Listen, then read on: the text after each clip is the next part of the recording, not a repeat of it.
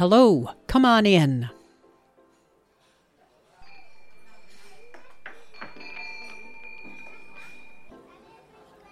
Welcome to Here's Hoping, my imaginary coffee shop, where good conversation is always on the menu. I am your host and barista, Catherine Gabriel Jones. If you are familiar with my voice and my podcasts, you've heard the wisdom of Roberta Damon before. My conversations with her have been consistently inspiring and remarkable. Each conversation is filled with pearls of wisdom that continue to nourish me long after we've talked. And no matter what's happening in the world, Roberta inspires such reflection and insight and inspires wonder in what the world is and what the world could be.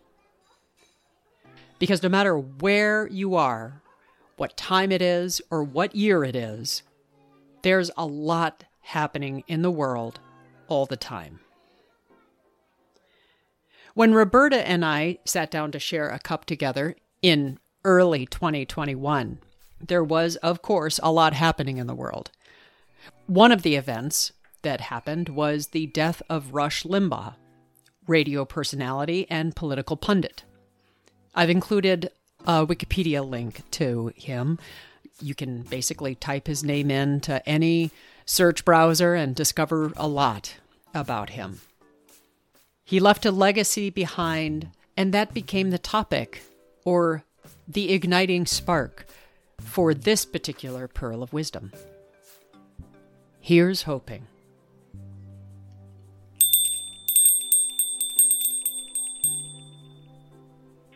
And, you know, I think I told you one time, all I want is for somebody to stand up when I die and say, she left it better than she found it. Do you remember my saying that to you? Oh, I do. Okay. I have it embroidered on my heart. Well, you can embroider a pillow or something. But Catherine, listen, she left it better than she found it. I want to share with you what the Richmond Times-Dispatch newspaper said about Rush Limbaugh. Oh, okay. Yes, please do. Well, first of all, they said he was lionized by many, and he was. Mm-hmm. He was the fair-haired boy as far as ultra-conservatism was concerned. Mm-hmm. But listen to this. But he often trafficked in lies and conspiracies with contempt for his opposition that often veered into cruelty. Wow. Get this. He trafficked in lies, in conspiracies. He had contempt. He was cruel. How would you like for somebody to put that in the newspaper about you after you die? Wow. Talk about a legacy. That's right. Now listen, then they give illustrations. When Michael J. Fox, who had Parkinson's disease, appeared on television for some reason or other, Rush Limbaugh mocked him and mocked his tremors. And I think somebody else did that not long ago. Yes. Yes, that is true. Yes. And then when the AIDS epidemic was at its peak, Limbaugh, this is all from the newspaper this morning, Limbaugh made the dying AIDS patients a punchline. Wow. And then there's one, they mentioned this one, and I remember it well. Remember that when the Clintons went into the White House that they didn't have a dog, they had a cat named Socks? Mm-hmm. Do you remember that? Can you remember back that far? Yeah, I surely can. Well, Rush Limbaugh made much one day on his broadcast that this was televised back then. He said, the Clintons have the cat named Socks in the White House, and they don't have a dog. People say there's no dog in the White House, but I'll tell you what, there is one too, and I can show you a picture. And he lifted up a photograph of 12-year-old Chelsea Clinton with braces on her teeth as the dog in the White House. Oh, I remember that.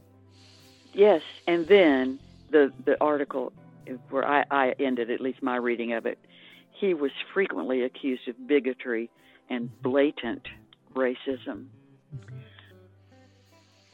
I think part of living in hope is that we can do some good in the world, that our being here at all for the short time that we have, we will be able to do some good, you know?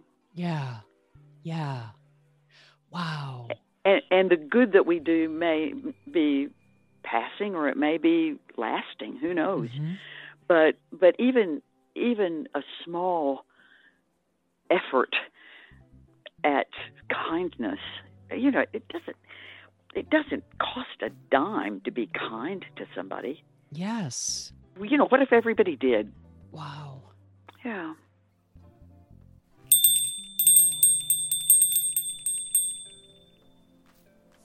How do we leave this world better than we found it?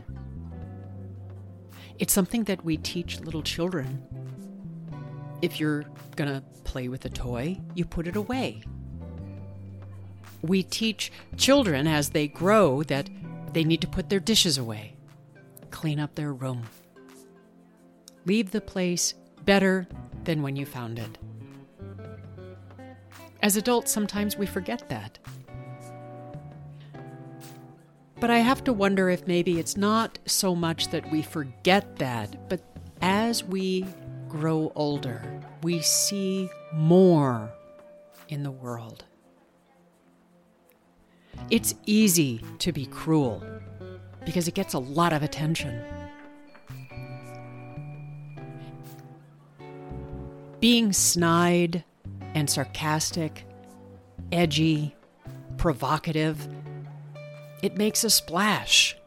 People talk about it. It becomes a focus. And that makes it easy to make a judgment about a person, to write that person off because I'm having a bad day, or because I don't understand where they're coming from, or because it's just too much work. I really struggled whether or not to include the name of Rush Limbaugh. Because no matter where you happen to stand on the spectrum, there were some things that were said that were very hurtful, caused a lot of pain. My challenges with him personally are in part that there is ill will that is aimed at the people closest in my life. So it's easy for me to look away, to not want to think about it, to not deal with it. There are times when the world is hard. There is time when the pain can be overwhelming, just the pain that we see out in the world. How do we navigate that? Roberta's right. It doesn't cost a dime to be kind. And it is sometimes the hardest work to do. So how do we leave this world a little better than we found it? That small effort, which is really the heavy lifting that comprises the majority of our life, where that hardest work resides. Taking a beat, entertaining, that I don't know what another person's life entails. I don't know what's happening on their road. And to remember what it says in the Talmud, do not be daunted by the enormity of the world's grief. Do the work now. And that hard work is being kind. It's such a small thing, and it is so hard, all at once.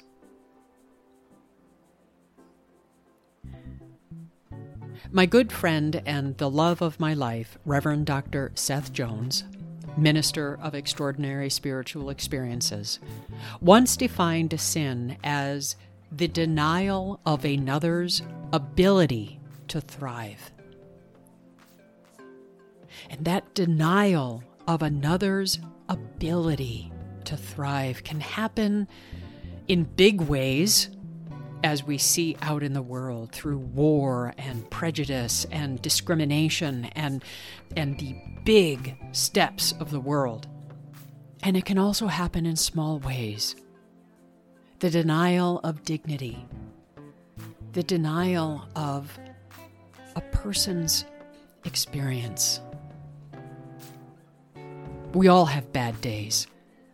Sometimes that bad day can be made better through a little small interaction. Other times, that little small interaction of kindness that just allows us to be seen, to feel seen, gives us the space to breathe. So thinking about what Reverend Dr. Seth Jones said, that sin is the denial of another's ability to thrive. What if the Creator, the Source, God, whatever you call it, what if that great being longs for each of us to thrive? And what if small acts of kindness help us thrive? Somehow that kind of shifts the image just a little bit. That small act might become a small candle to shine in the darkness, to encourage others along the way, to encourage each of us to take an extra step, make it through the wilderness a little bit further.